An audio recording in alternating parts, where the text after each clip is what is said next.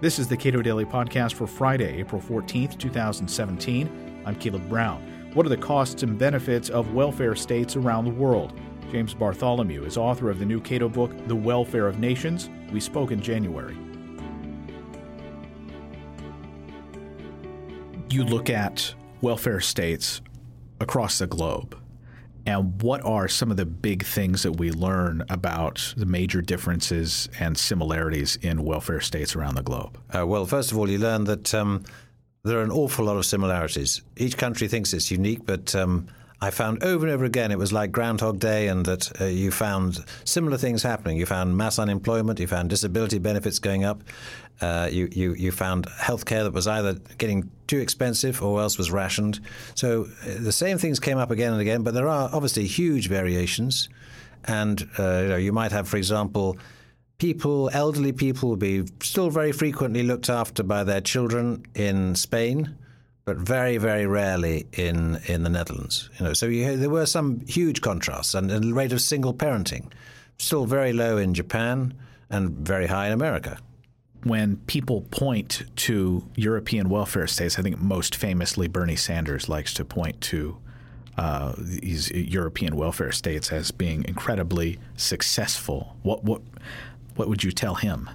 First of all, I'd have to recover from the astonishment that anyone would think that they were so successful. I mean, there are pockets of success. I think you could say that the German and Swiss systems of healthcare were not bad, but there's so much that's gone wrong. I mean, in Sweden, for example, 10% of working age people are on disability benefits.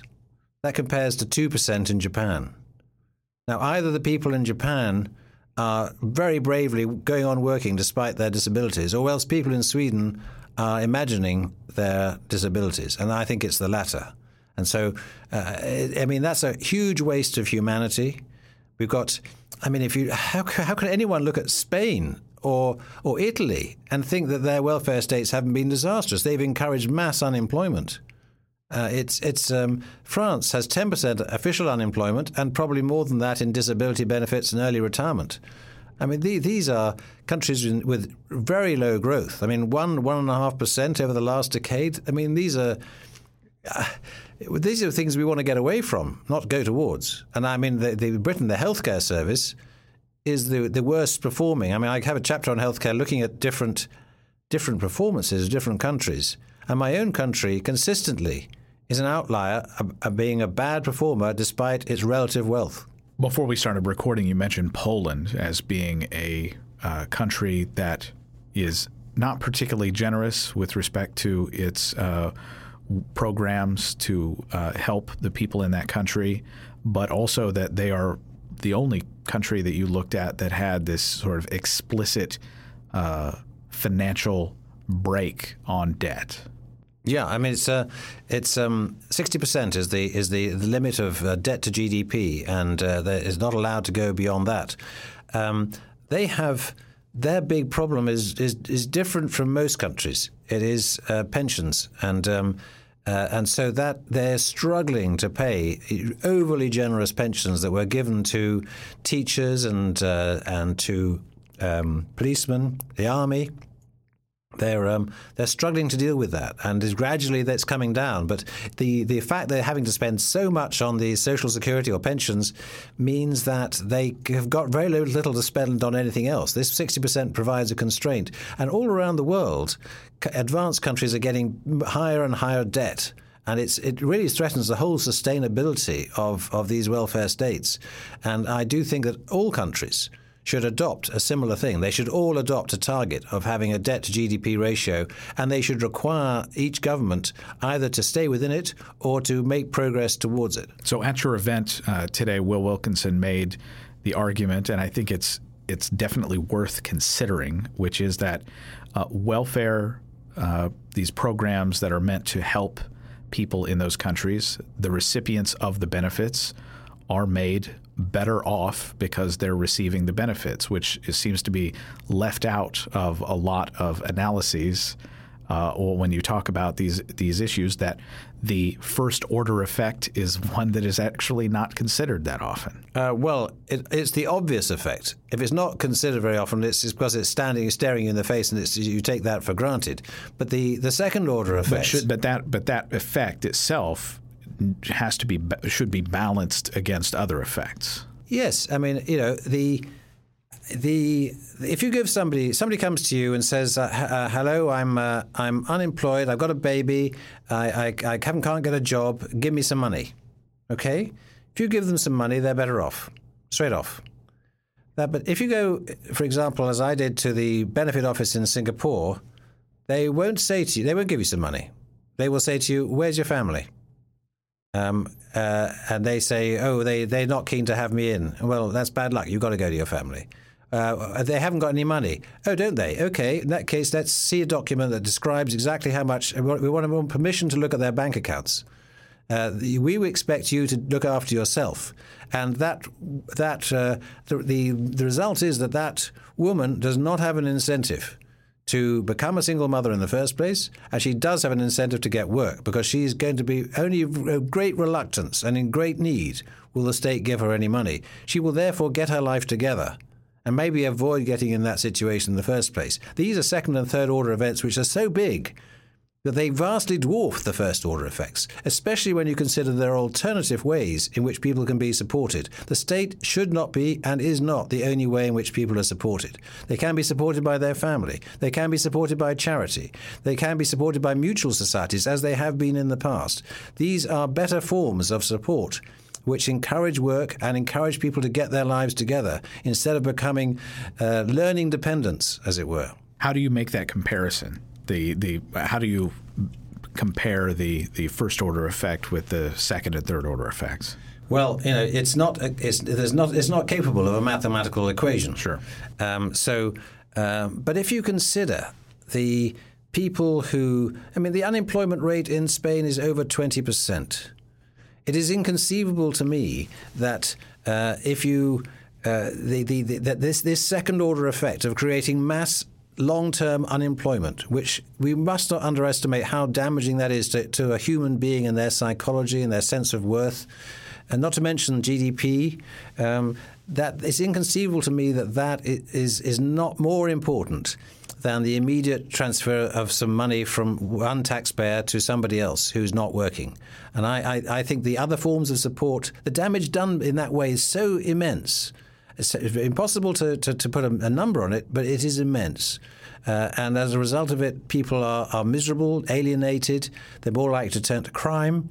The ill effects reverberate around and around. Some of the proposals that you put forth for mitigating negative impacts associated with welfare states have a fair degree of compulsion associated with them. What are those proposals? Well, I'll give you some of them. I propose that I propose that we have compulsory health savings accounts, as they do in Singapore. Now, I put to the same point that you're making to the Deputy Prime Minister. I said, this is compulsion. And he said, the difference between this system and your system in Britain is not compulsion. You are compelled to pay taxes which pay for healthcare. So the difference is not in the amount of compulsion. It is in where the money goes. In our system, in the Singapore system, where they have compulsory health savings, it goes into your own account, which you can spend as you wish. You can save it. You cannot spend money on an MRI scan because you've got a headache. You can save money. You can spend it wisely on your healthcare, and as a result, the cost of healthcare in Singapore is one of the lowest in the advanced world, and it's as far as one can tell, it's pretty good as well. So the element of compulsion is there with us the whole time. It exists already. I don't wish to add to it, but it just want to channel it in a way that's likely to bring the best results.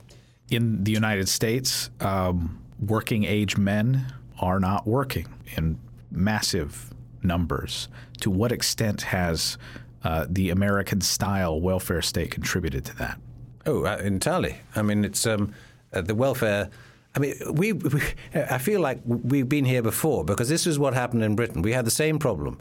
the participation rate, which is what you're referring to, of white men of working age, participation in the labour market went down, and also of women. It was damaged for women too.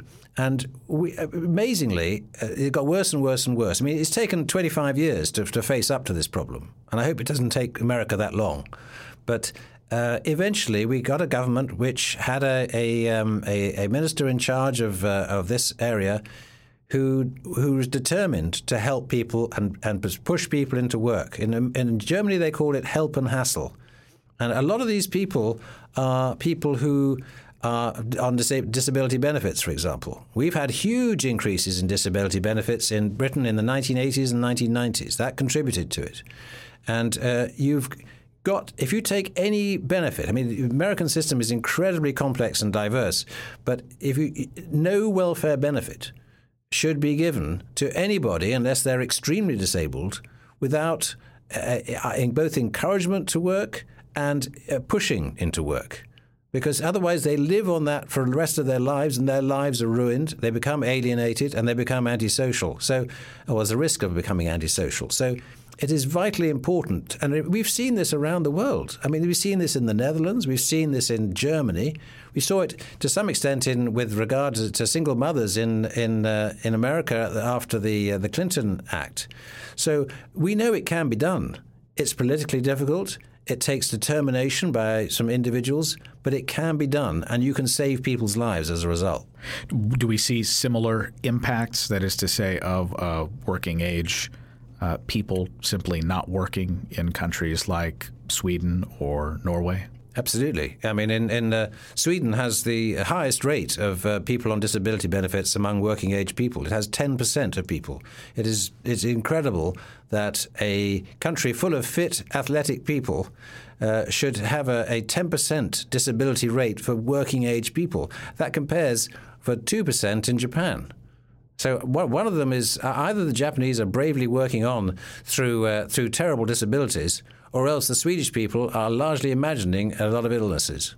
What are some specific reforms you would propose for the United States? Because it does seem fairly complex. The system seems overlapping and Byzantine and complicated for people to comply with the system, to qualify for benefits. It's almost a job in many cases to keep benefits coming.